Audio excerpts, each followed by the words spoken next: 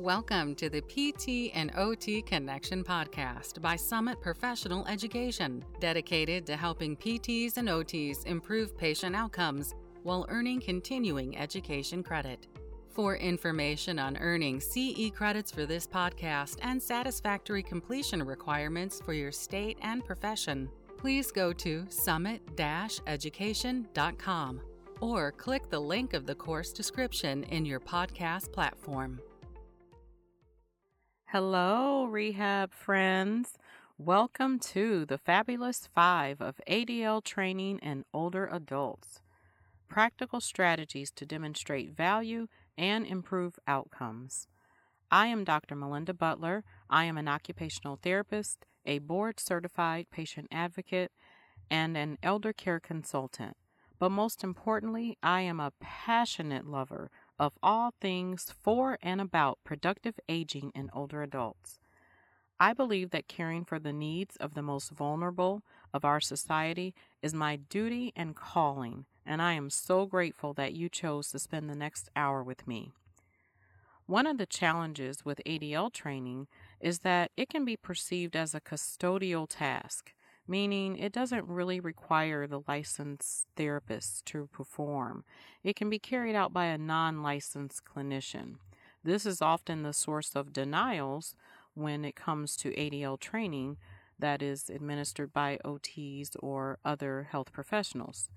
However, ADL training really does require skill, and I am convinced that we can demonstrate this both in our treatment interventions and in our documentation, and this will really help instill this understanding in the world of insurance and healthcare as we help to meet this critical need in our patients. So we're going to talk about how to do that in 5 topics. Topic 1 is 5 standardized ADL assessments. Topic 2 is 5 pitfalls of duplicating services and dividing the body.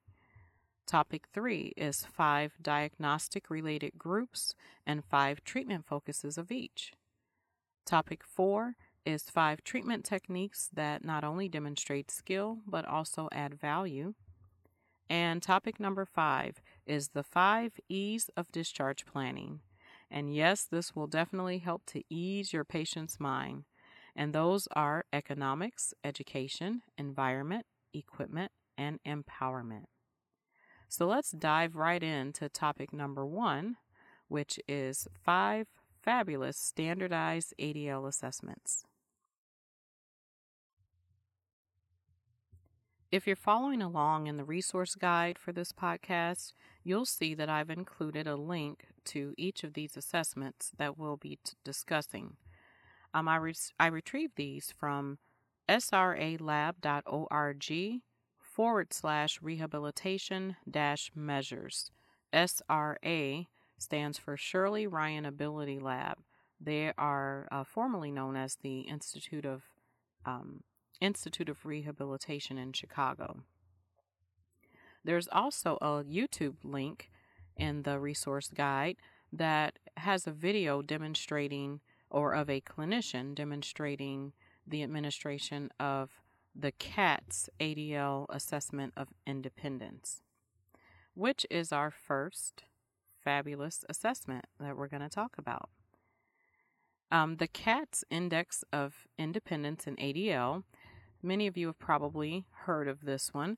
It was created by Sidney Katz. He was a pioneering physician, scientist, educator, author, and just all-around public servant.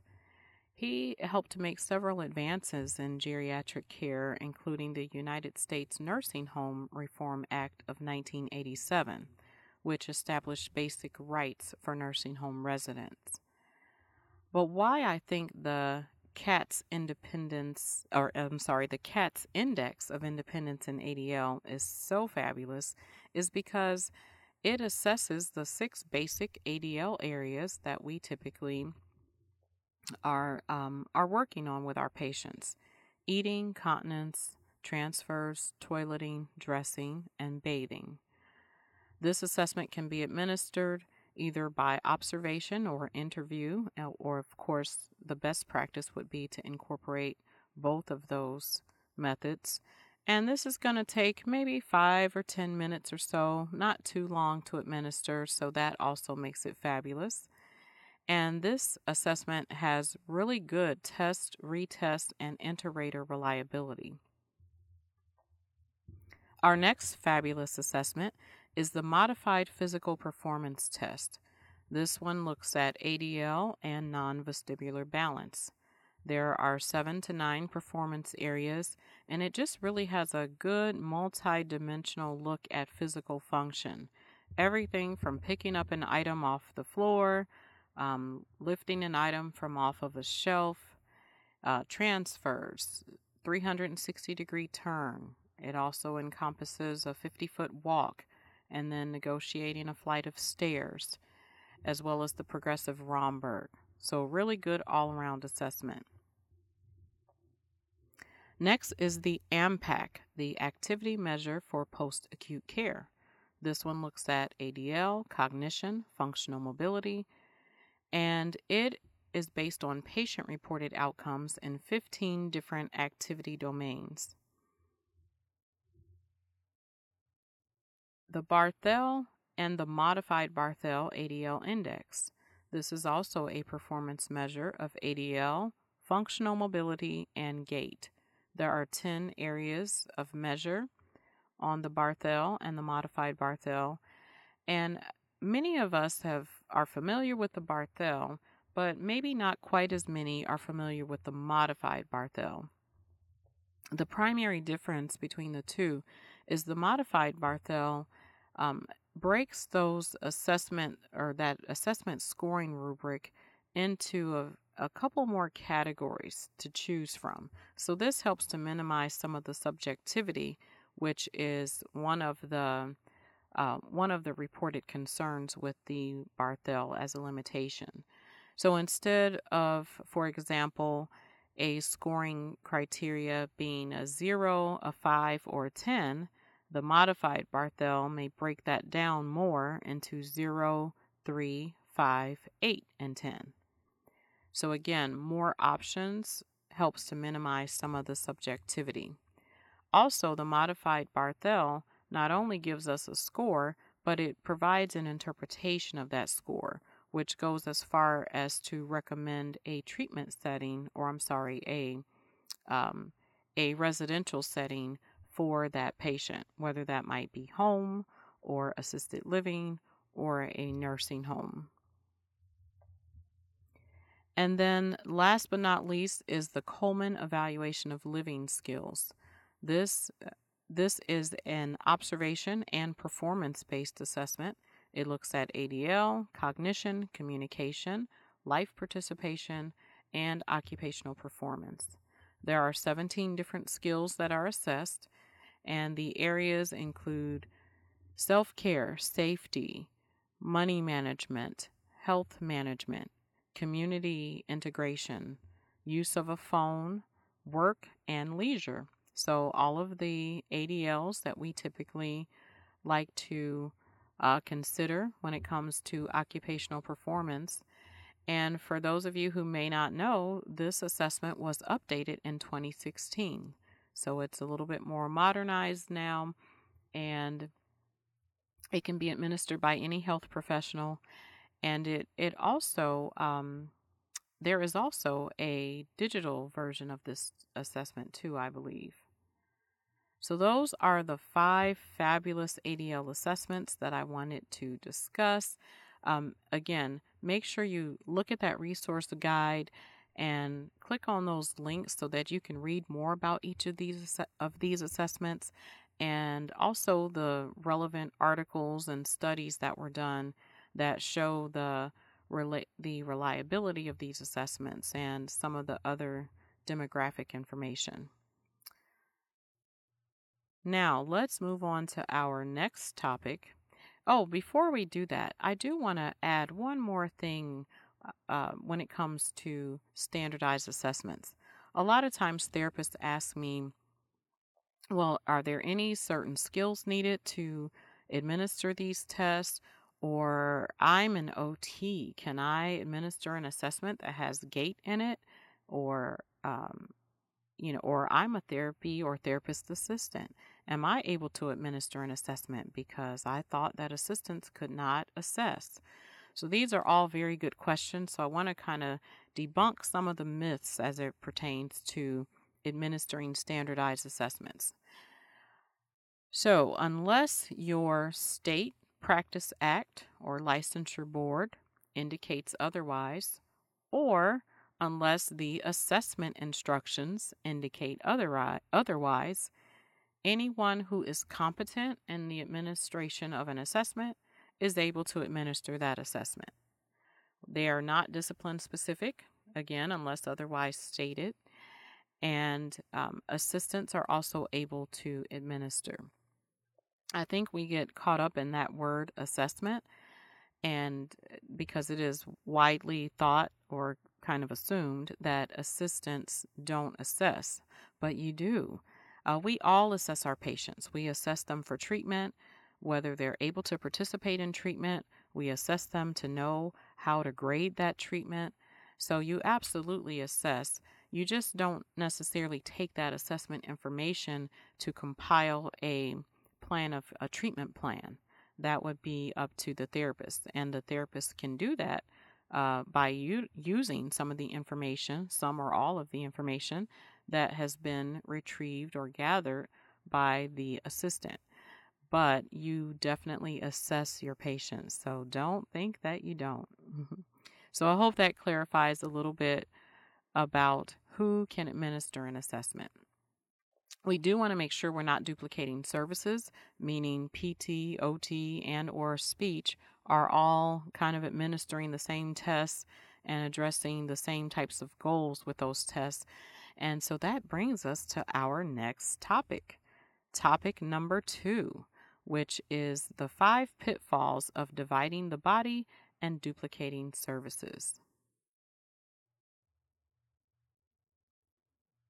When we think about duplicating services, let's start at the beginning. This typically begins at the goal setting portion of creating that treatment plan.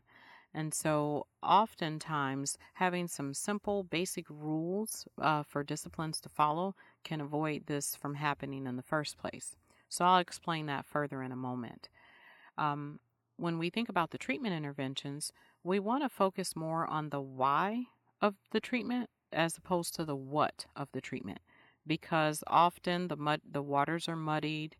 Sometimes an observer doesn't know if they're observing a PT or an OT or a speech therapy session, depending on what you're doing, because of course there can and will be some overlap in some of the things that we do with our patients. But if we focus on the goals and the why of the treatment, the why of what we're doing should always align directly with the goals. And if we think about it from this perspective, we can avoid duplicating services. And then we don't have to worry about dividing the body, right? We have PT addressing the legs, OT addressing the upper body, particularly the arms and hands, and then speech addresses the neck up. And often what happens is we forget the core. We want to make sure we get our patients on their feet to work on balance. And so that is going to definitely involve the whole body, and everything the patient does involves the whole body. So we want to stay away from this pitfall of the division based on body parts and think about each discipline treating the patient holistically, but just making sure that we differentiate when we start with these goals. I think a great way to do this is to come up with some sort of rules or guidelines that you would follow within your treatment setting, and just some best practice rules for you to follow. Now, I'm going to preface this by saying that this only applies if multiple disciplines are in at the same time with the same patient. If you are PT and you're the only discipline in, well, the sky's the limit. You can actually address any and everything that falls under the PT plan of care, and of course that you are competent to do. Same goes with OT and with speech.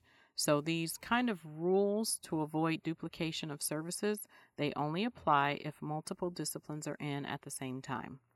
So let's start first with some strategies for PT and OT. There is a chart here in the resource guide that you can follow along with or reference later. We'll start with the first pitfall, which is with transfers. A great rule of thumb to avoid doing this is to make sure that OT writes goals for transfers that occur in the bathroom and PT writes goals for all other transfers. You might say, well, I would like to address car transfers. I'm an OT. That's a functional transfer, so why can I not address that? Well, you can. that would not be out of your scope of practice. However, if PT is involved at the same time and you don't want to have a huddle before you evaluate your patient every time to decide who's going to do what, it's easier to just have some clear-cut rules that you know you're going to follow every time. That just makes it a lot easier so that we can kind of follow the same guidelines for every patient. Doesn't mean that those other transfers are out of your scope of practice or that you won't ever perform any of those tasks, especially a transfer out of bed. Of course, OTs, if we're going to work on an ADL with a patient, we would need to get that patient out of bed if they happen to be in bed at the start of the session. Well, that brings me to my next point when we talk about mobility, and the same would apply for transfers out of bed or wheelchair mobility. Let's have OT address those areas as part of the ADL setup. Anything that you're doing to prepare the treatment area or the patient in preparation for that ADL session, that can be billed as your setup time, and your treatment setup is actually billable for all payer sources except for Medicare Part B. You cannot bill for your treatment setup on your Part Bs, but for your other payer sources, you absolutely can bill for your treatment setup time. So OT, yes, you will still get the patient out of bed. You will still mobilize the patient in bed and transfer to that wheelchair or to that chair. But the for purposes of the note that you're going to write, that encounter note, we're going to focus on those aspects as treatment setup, and then we'll really take a deeper dive into the actual ADL performance areas for which you will have set goals for. And that way we're not duplicating services, and you're still able to do what you need to do with the patient. So that takes care of transfers and mobility, except for gait training. I do want to quickly address gait training. Oftentimes, OTs will avoid ambulating a patient because they are concerned about either A, duplicating services with PT, or B, tiring the patient out too much so that they cannot perform adequately with PT. And so I challenge you to not worry about either of those things. First of all, ambulation and gait training are not the same. Gait training is a skilled service that PT definitely performs on a daily basis with their patients, and it does require skill. However, ambulation can be administered or performed by anyone. It does not require the skills of a licensed therapist to ambulate a patient. A non-licensed caregiver can ambulate a patient. The skill comes into the specific gait training techniques and identifying the muscle groups that might be deficient, that we would need to strengthen in order to maximize outcomes with gait. So those are those specific nuances with regard to gait training. Ambulation, OT, speech, you can definitely do, and you should do it, because we want to make sure that the patient has the activity tolerance needed to A, walk into the bathroom, and then B, perform the toileting or whatever that ADL task is going to be once they get into the bathroom. or into the kitchen or wherever they may need to go. So we want to make sure that we are addressing the performance of the activities leading up to the actual ADL. No, we're not billing for gait training, but we might document that that there are 50 feet from the patient's bed to the patient's bathroom, and they need to be able to ambulate that 50 feet to and maintain the energy and the endurance needed to perform the toileting or the functional task in the bathroom once they get there. So those things are important, and we do want to make sure that the patient is able to perform those tasks even when they are tired. And so if OT has finished their session and the patient has moved on to PT, we don't want to think about, well, the patient is now too tired for PT. Well, if they're too tired, that is not a bad thing, because in real life, there's going to be times where they feel too tired. Or maybe it's after dialysis and they're really tired. But guess what? Life continues to happen. So in the therapy world, everything is often very controlled. It's a very controlled environment, but real life won't be that way. And so we do want to make sure that some of their therapy sessions are conducted at times where the patient is tired, so that we know they may not have performed as well as they did the other day when they were fresh, but it shows what amount of energy, effort, endurance, activity tolerance is needed to get the patient to that next level so that they can perform even when they are tired. So that's just a good rule of thumb when it comes to transfers and mobility. Now, let's talk really quickly about balance. Your patient they can't get enough balance training. And so when PT and OT are both involved, I think it's important that you both address balance, but it should be a task-specific type of balance training. PTs are going to address balance that occurs during gait and maybe stair climbing, transfers, etc., pivoting, and OT is going to address balance that occurs during any specific ADL or IADL task. That might be reaching into a closet or a cabinet or a drawer. That might be reaching down to their ankles to pull up their clothing after toileting or during dressing. It might be the balance needed to stand and manage pericare, reaching anteriorly and posteriorly to address those tasks. So address balance, but address it for the specific ADL or IADL that is needed. And then strengthening, the same concept applies. We want to focus on strengthening those specific muscle groups needed for the specific ADL or IADL task. And think about how much strength is really needed to do that.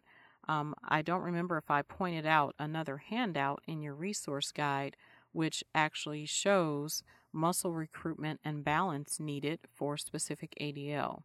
So make sure you reference that when you have a moment, and that can really help when we think about setting appropriate goals.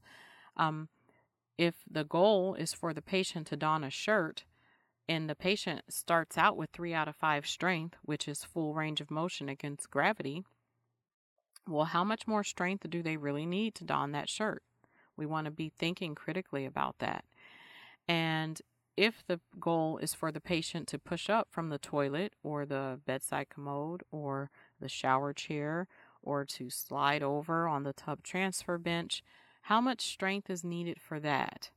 And then we want to think about strengthening in terms of how much is needed for the task that the patient is going to perform. And then when we move on to safety awareness, this is automatically implied as a part of all treatment. We don't teach things that are unsafe. So we don't always have to specifically target safety awareness. That's just going to be automatically a part of all of our treatment interventions. And the exception to that would be if the patient has a specific neurological deficit in the brain that resulted in a decreased ability to reason, problem solve, judgment, those areas of performance that are deficient. If we think those can improve, or if we think we can train a caregiver or adapt the environment to compensate for those deficits, then by all means we can write a specific goal for that type of safety awareness. But when we're talking about just our generalized weakness patients, those friends of ours, we don't always need a specific goal for that area. Now, let's move on to OT and speech. Some of the pitfalls occur with duplicating services here when it comes to adaptive equipment needed for feeding or just feeding skills in general. And if you kind of focus on a rule of thumb that OT would address the transfer of food from the table or from the plate to the mouth, and then speech would address the equipment or the skills needed for portion control to facilitate an effective swallow, or for liquid and bolus manipulation for swallowing, then that would be a great way to kind of divide and conquer when it comes to feeding skills or adaptive equipment needed for feeding. For cognition, OT and speech can both address cognition. I do say a good best practice would be to try to identify who's going to address the cognition and leave it to that one discipline.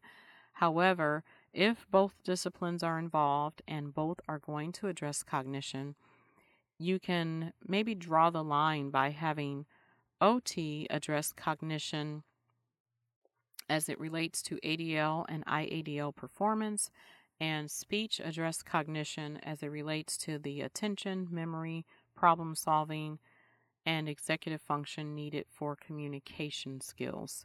That might be a good way to divide and conquer when it comes to cognition. Strengthening. OT and speech both also address strength. If OT makes sure that the goals are geared towards strengthening for managing utensils needed for feeding, and speech would address goals related to oral, pharyngeal, laryngeal areas of strengthening to facilitate anterior to posterior transfer of food and liquid. That would be a great way to divide and conquer when it comes to strengthening for OT and speech. And then again, safety awareness, same applies as what I mentioned when we discussed PT and OT. The same rule of thumb would apply here as well. All right, we are just about at the halfway point already. Let's move on to topic number 3, which is 5 diagnostic related groups and 5 fabulous treatment focuses of each. The goal here is to ensure that ADL goals and treatment interventions are specific to the patient's deficits, and we want to make sure that those are related to these diagnostic related groups. And in the new world of reimbursement, where we have PDPM for skilled nursing facilities, patient-driven payment model, and PDGM for our home health friends, patient-driven groupings model, we want to make sure that we are really focusing on these DRGs, because that is the one of the primary focuses of, or one of the primary contributors to our reimbursement. So we want to make sure that everything is aligning as it should be.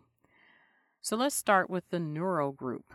Of course, the stroke would be one of the most common, but if we also see a lot of Parkinson's and maybe MS, maybe some traumatic brain injury and other neurological deficits.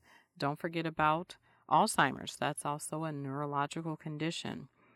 But when we think about some of the joint issues when it comes to our neuro patients, particularly stroke or TBI or spinal cord injury, we want to think about joint approximation and anatomical alignment. That's going to be really important to manage pain and to facilitate function. And we want to think about early bridging and PNF patterns and weight bearing, maybe prone or quadruped positioning with these patients. These are great patients to think about co-treatment with. Often an extra set of hands can be highly beneficial with a very complex and involved CVA or other type of neuro deficit. We want to think about hemi techniques. And so remember in the beginning, I mentioned ADL is also seen as a custodial type of activity, and it really is not. Think about with these neuro patients. We need to teach ADL training with hemi techniques. That is a very specific treatment intervention style that requires skill. And so we want to document that. We want to make sure that our documentation reflects those specific skills needed to teach those hemi techniques. And then thinking about any orthotic equipment that the patient may need. Maybe a give more sling for the upper extremity, maybe a Lima strap for the lower extremity, or maybe an anti-subluxation sling, some kinesio taping, or maybe some sort of orthotic to correct foot drop. These are types of things we want to think about, address during treatment, and definitely address in our documentation. And then, of course, we're going to move on to some of the more functional ADL tasks. Those are all pre-functional things before we move on to the functional task, which would be learning to shift the weight and then moving on to gait and some of those mobility-related ADL tasks. With our orthopedic patients, we have two categories there, our surgical and our non-surgical patients, but a lot of the same concepts apply. Of course, if the patient is post-surgical, there's going to be some post-surgical protocols we have to think about. Maybe weight-bearing restrictions or some precautions in movement and activity. We want to think about adaptive equipment needed. And then we want to move on to strengthening. And notice we don't start out with strengthening because typically post-surgically a surgeon would not want the patient doing resistive exercise. So really be careful with that. A lot of times we think that it's just kind of automatic that a lot of therapists think they have to hand the patient a weight and start working on resistive strengthening immediately when that patient comes to us. But that's just not the case. Post-surgically, we are not working on resistive strengthening. Yes, we're working on movement. Yes, we're working on function, but not strength training. And so we want to save that for when those restrictions are lifted, and that's typically going to be several weeks down the line. I'll give you an example of a back patient. Let's say, for example, the patient has had surgery on the cervical or thoracic area of the spine. Typically, any resistive strength training involving the upper extremities is going to be contraindicated. If the patient had surgical procedure on the lumbar portion of the spine, then resistive strength training of the lower extremity is going to be contraindicated. That doesn't mean don't walk.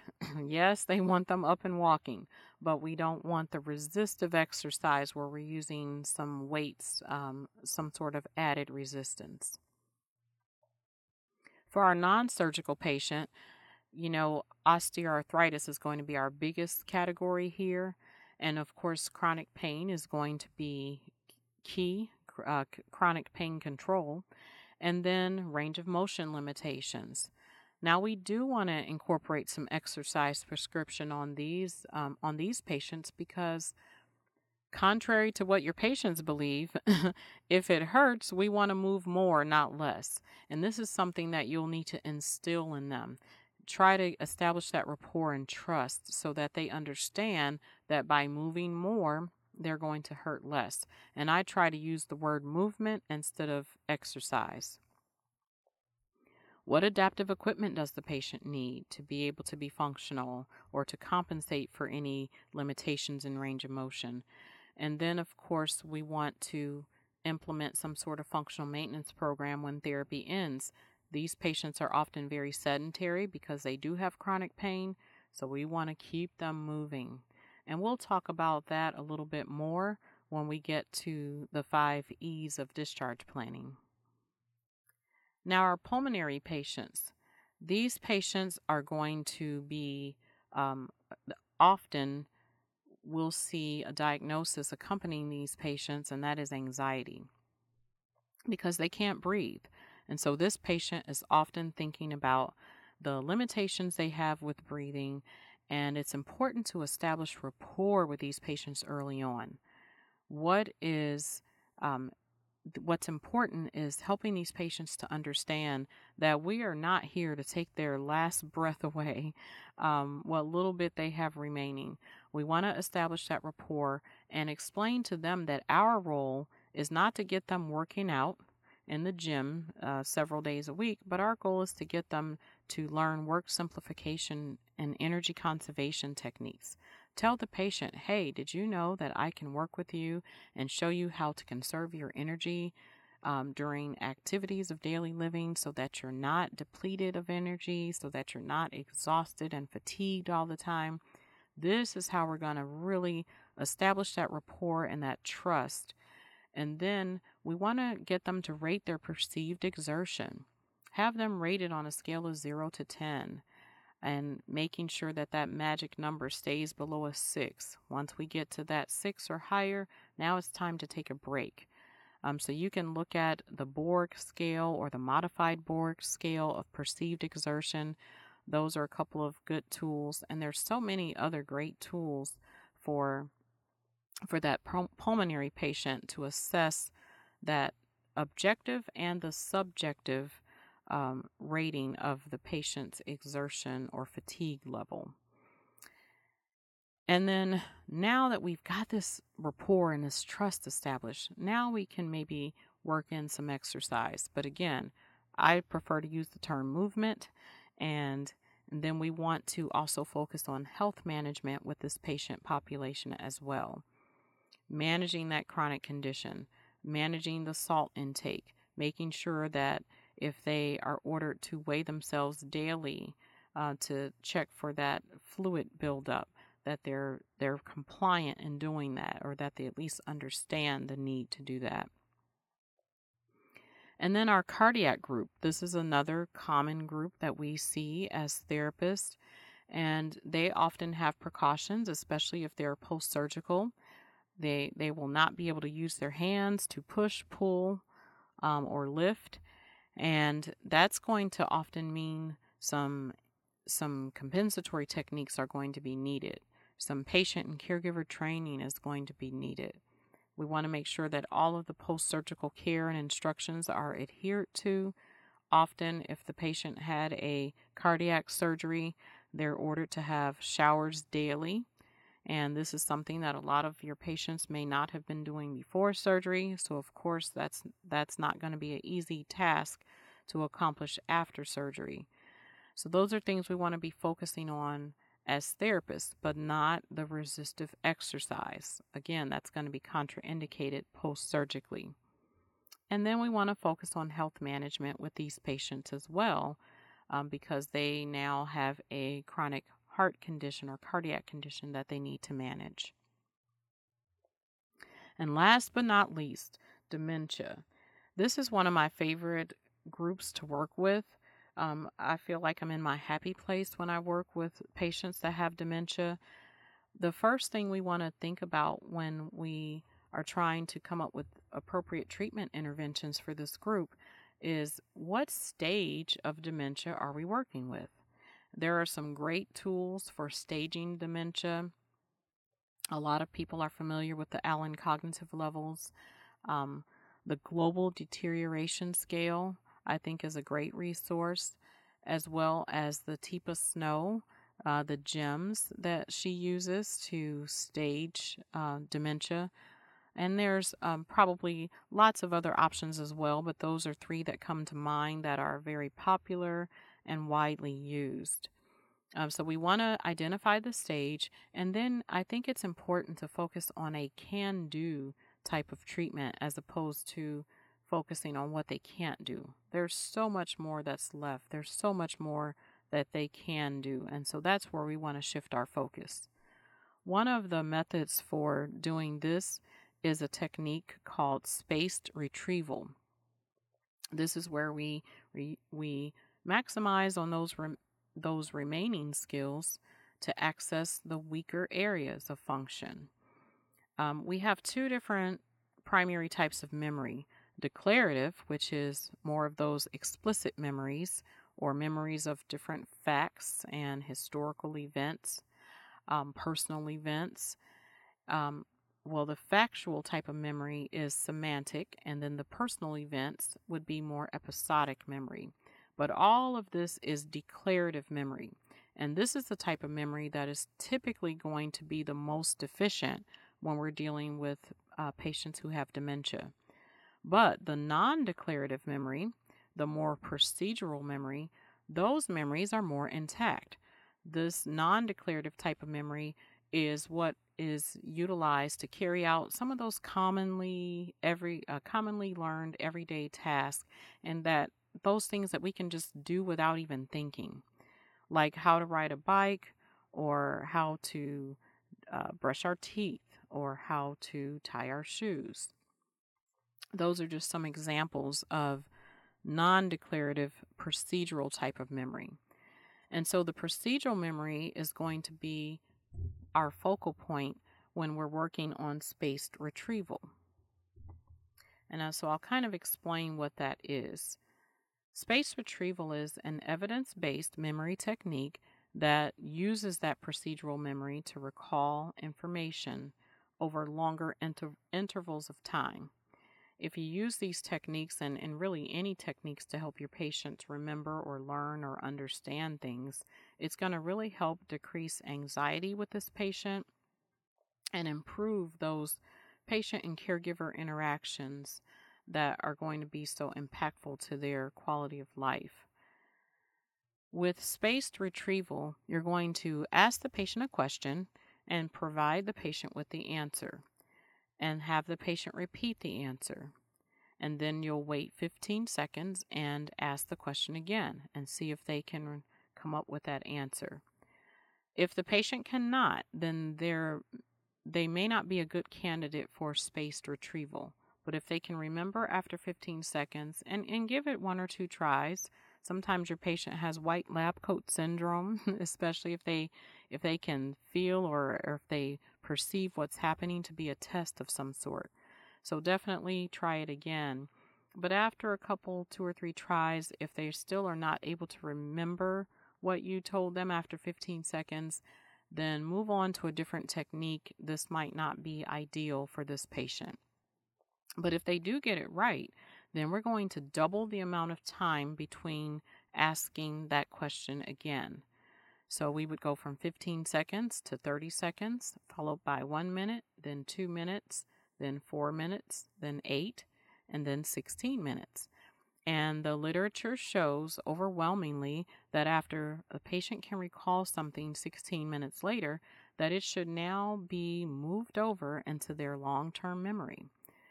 So lots of success with spaced retrieval. I definitely encourage you to add this to your repertoire, and I'll give you maybe an example of a specific task. One example might be you ask the question to your patient, so how do you know what you're going to be doing today? And the response would be, I check my calendar or my planner. So you provide the question, you give the patient the answer, and then you ask them again. So you check your planner to know what you're going to be doing today. How do you know what you're going to be doing today? And the patient should respond, I'll check my planner. Very good. That's exactly right. Then you'll wait 15 seconds and ask that question again. How do you know what you're going to be doing today? Another example might be, how do you stand from a wheelchair? I lock my brakes and then I push up. So you would provide the patient with the answer. To stand from a wheelchair, you're going to lock your brakes and then press and then push up. Now, how do you stand from a wheelchair? And allow the patient to repeat that. Wait 15 seconds and ask again. Another example that speech therapy might use, When you are going to swallow your food, you need to tuck your chin. What do you need to do to swallow your food? I need to tuck my chin. That's exactly right. Very good. You need to tuck your chin to swallow your food. What do you need to do to swallow your food? I need to tuck my chin. So you can see how this repetition and this also the approval, complimenting, commending the patient for getting it right, also helps with spaced retrieval. Another good memory technique is called errorless learning. This also maximizes on those procedural memories. This is kind of a feed-forward type of instructions. You're going to provide the patient with cues to ensure that no error is made. And so, in addition to repeating what the patient will do, they're going to do it. So, we're actually performing the task, and you're going to make sure that they perform it without making any errors. So if they start to make an error, we're going to gently correct them and then have them do it again. And the goal of errorless learning is to try to ensure that no or none of the incorrect methods or techniques are ingrained in that long-term memory. Studies are not as conclusive with errorless learning. There are definitely a lot more evidence-based studies that show success with spaced retrieval, but errorless learning can be a very effective way to implement learning in certain patients. So you definitely want to try multiple methods for incorporating that learning. An example for errorless learning might be brushing your teeth. You might say to the patient, okay, I want you to open your mouth, brush your teeth, and then put your teeth together and brush, and then stick out your tongue and brush. And then have them perform that and make sure they don't make a mistake. And just continue with that method until it goes into that long-term memory. And again, 16 minutes is kind of the sweet spot there. Another good memory technique is a 3-word memorization technique. And this is something that I witnessed firsthand myself with a speech therapist. She taught a patient who had pretty advanced dementia. He was so advanced that when his wife would come to visit and she would leave, 20 minutes later, he was saying, I haven't seen my wife all day. Where is she? And he would become very agitated. Well, he learned how to use a walker with a 3-word memorization technique. The speech therapist said to him, I want you to stand, hold, and walk. Stand, hold, and walk. And she would keep repeating that to him. And she had all of the members of the care team repeating that to him. And eventually that went into his long-term memory. Stand, hold, and walk. And that was very effective for teaching him to use a walker. And then, of course, with dementia, we're going to make sure that we incorporate lots of caregiver education. And now, on to topic number 4, the fabulous 5 treatment techniques that demonstrate skill and add value. We're going to go over 5 treatment techniques here in the next 5 minutes or so, and then we'll wrap up with discharge planning.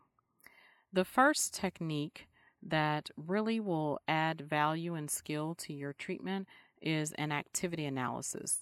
This procedure uses typical demands of an activity and the range of skills that are involved for the activity, as well as incorporating any cultural values that the patient would ascribe to that activity. And you're basically observing the patient using your skilled observation to carry out a task, and then from that you would have a discussion with the patient and have provide feedback to them about what deficits might have been identified during the completion of that activity, and then you would incorporate or put together some sort of plan or some treatment interventions that would address those deficits so that the patient could perform that activity with a greater level of safety or independence or success going forward. Another fabulous treatment intervention that you can incorporate is a task analysis. This encompasses identifying a skill and breaking that skill into its basic components and teaching the skill one component at a time. There are 4 types of task analysis. One would be a procedural analysis for procedural skills. Then there's a hierarchical or prerequisite analysis. This is more for intellectual skills. And then we have information processing analysis, which is for cognitive task. And then a cluster analysis, which is for verbal information skills. So a task analysis is a really great way to break up an activity into its basic components and then addressing those one task at a time. It's also a great way to show progress in a patient that may otherwise not be making really significant functional gains. Next is task segmentation. This is breaking an activity down into one-step segments. And then we would typically use some short phrase or verbal cues or visual or tactile cues to facilitate this task segmentation. A good example of task segmentation might be with dressing, upper body dressing. We might don our undergarment and then our shirt and then a sweater or a jacket. Another great technique to demonstrate skill in ADL training would be chaining. Forward chaining is one method of chaining. This is teaching a skill beginning with the first step and then chaining forward until you have taught the entire skill or till the patient has learned the entire skill. Forward chaining used in upper body dressing might be starting with the first step, which is donning one sleeve. And then the next step would be maybe that internal rotation needed to bring that garment around to the other side. And then the third step is donning the second arm into the sleeve. And then finishing that chaining up by buttoning, zipping, or fastening the garment as applicable. We would incorporate forward chaining when a patient is expected to have better success at the beginning of the chain. Otherwise, we might incorporate backward chaining. This is teaching a skill starting with the last component of the task and then chaining backward until the entire skill is learned. So maybe the patient has really good fine motor skills and they're able to button or zip the garment, but maybe they really lack the internal rotation needed to bring that sweater or jacket around to the other side. And so maybe we would start with where we know they're going to have the most success, just to help with that just right challenge, inspire and motivate the patient when they see some success happening, and then we might chain backwards until we have taught that entire sequence. And last of our fabulous 5 treatment techniques that demonstrate skill and add value would be interventions to support occupation. This used to be known in the world of OT as preparatory methods. And therapists must use preparatory methods often to get to a functional outcome. So this would include any activity that is not occupation-based. It might be an adjunctive type of technique or an enabling or purposeful technique. Examples of this might include exercise, orthotics, physical agent modalities, or home modifications, just to name a few. I think it's important to identify that you're working on interventions to support occupation. Again, it demonstrates skill and it really demonstrates the value that we bring to promoting safety, function, and independence. And that brings us to the final topic of the Fabulous 5 of ADL training, and that is the 5 fabulous E's of discharge planning. Let's start with the first E. That's economics. We want to think about the level of care needed for the patient and the options that they have at their disposal for accessing or securing that level of care. It's really easy to tell a patient that they need 24/7 care. We hear that all the time. We say that all the time, right? You need 24/7 care. Well, guess what? That care is not free and no insurance. I never want to say no. We never want to say all or no, but there are typically no options for most of your patients for securing 24/7 care that won't require significant out-of-pocket costs or expenses that they may or may not be able to afford. So we want to be mindful and considerate and empathetic to that with our patients, and we don't want to just tell them what they need and not give them any resources for securing what they need. It's really important to collaborate with social workers, to attend workshops or training where people are providing resources, and that might involve doing a little or a lot of research on your own. I'm kind of a nerd. I want to know a little bit about everything, and I tend to do a lot of research so that I can find resources for my patient. And I wish I could just create some sort of manual with lots of resources. But the challenge with that is, depending on where you live, those resources might be different. And so you really want to do that research in your own state, your own city, your own county or jurisdiction, and find out what resources are available for your patients and try to start compiling a list. You don't have to do it all at once, but as you see or hear things, just make a note of that and just start compiling a list. And this can be really helpful for our patients who they depend on us to help them to be successful after therapy ends. And we don't want to just say, well, you need this, and then we're done. Drop the mic. We want to help them to secure what they need. Now, many of our patients are going to be non-compliant, even if they can afford it. They may not want to use their life savings or investment to pay for certain things that would help with their function or their safety. And that's okay. We have to respect and understand that. We may not understand it, but we have to respect it.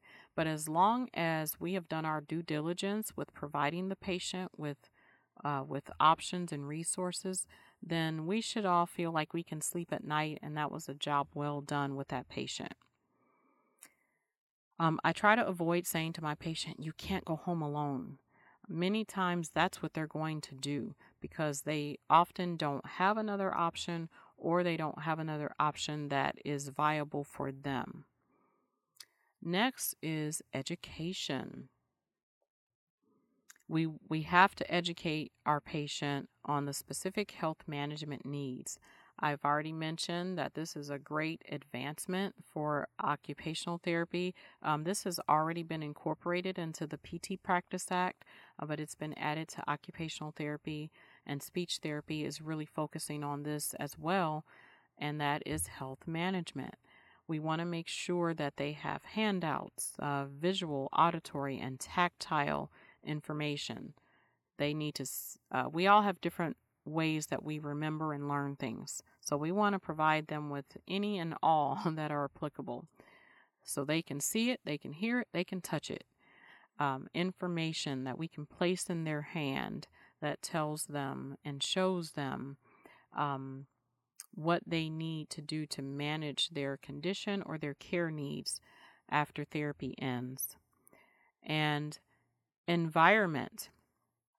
Oh, and I'm sorry, back to education. This involves engaging family, friends, caregivers, neighbors, whomever is involved in that patient's care, and bringing them in for a session so that we can do some hands-on training. And that might be something that we have to schedule. So we want to really think about that and plan ahead to schedule these things to make sure that it's done. The next fabulous E of discharge planning is environment. We want to be realistic about the treatment goals, the interventions, and the discharge recommendations. And so these things kind of all tie in. So if we know economically this is that installing a ramp is going to be a challenge for the patient, then we want to help with some realistic alternatives if they cannot manage stair climbing. You know, maybe they can lay a piece of 2x4 or something down, and as long as a caregiver is with them and they don't have to negotiate that ramp independently, that might be a suitable option and a safe option if we can train those caregivers accordingly. Of course, we want to recommend what we think the patient needs, but also try to give them some alternatives if economics are going to be a barrier for them achieving what they need. When we think about treatment, I often see with ADL training, we finish with therapy and we decide that the patient is going to have to discharge at wheelchair level. Well, a lot of times, if the patient was in an inpatient subacute setting, well, they've mastered that toileting. We line that chair up to the commode, we angle it just right, they pull up using that grab bar, they pivot, we have enough turning radius in the bathroom. Well, and we have all these things for successful toileting. Well, what does that translate to at home? Often that translates to dependence with toileting, because the first barrier is that the wheelchair won't even fit in the bathroom. So these are things we want to think about when we're making recommendations, when we are treating the patient in settings other than the permanent setting. We want to think about the environment and also the equipment, which is our next E. What environment are they discharging to, and what equipment do they have? Do they or will they have access to when they go home? We want the least restrictive, the most cost-effective equipment needed to complete the task as safely as possible. And if you can give them something, hey, that's great. Oftentimes, patients donate things, family members donate things. We can go on to Facebook Marketplace or all these different online platforms. Let Go. I mean, there's so many now. And we can obtain things at no cost and give those to our patients. Sometimes we have to get a little bit creative too and come up with a makeshift item for an equipment need. And then last but not least is empowerment. We want to incorporate health and body management strategies, not necessarily exercise, right? Your patients don't, some of your patients don't love exercise, but if you tell them, hey, if you do these 3 or 4 things each day, you're going to have better balance, you're going to feel better, you're going to have less pain, and you're going to be able to perform some of the things you want to do more independently for a longer period of time. And the patient might say, well, how long do I have to do that? Not long, just as long as you want to maintain your safety and your independence. And that's what I say to my patients, and then they laugh, of course. There are lots of options out there for equipment, for empowerment for your patients, not exercise, but empowerment. We want to empower them to take advantage and take control of their life and their health. And if you say that to your patient, hey, I want to empower you because this is your life. I heard a therapist say the other day, you don't want to do my therapy? And I'm thinking to myself, it's not your therapy, it's the patient's therapy. Everything we do is for them. And so we want to keep that in mind. HEP2Go is a great resource for exercise or home exercise programs, and there are other platforms out there as well. I encourage you to look at those and come up with 3 to 4, no more than 5 body management strategies that your patient can do at discharge to maintain their strength, their balance, their activities of daily living, and try to preserve those things for as long as possible. I thank you so much for joining me for the Fabulous 5 of ADL training in older adults. I hope that you've acquired several nuggets that will help you in your profession and in the advocacy that you have for your patients' health, well-being, and quality of life. Again, I'm Melinda Butler. If you have any questions for me, feel free to email me at info@therapystrategiesplus.com. And I thank you again for your time and attention. Take care. Thank you for listening to the PT and OT Connection podcast by Summit Professional Education. To view accreditation information for your state and profession and access completion requirements to receive a certificate for completing this course, please visit summit-education.com or click the link in the course description in your podcast platform.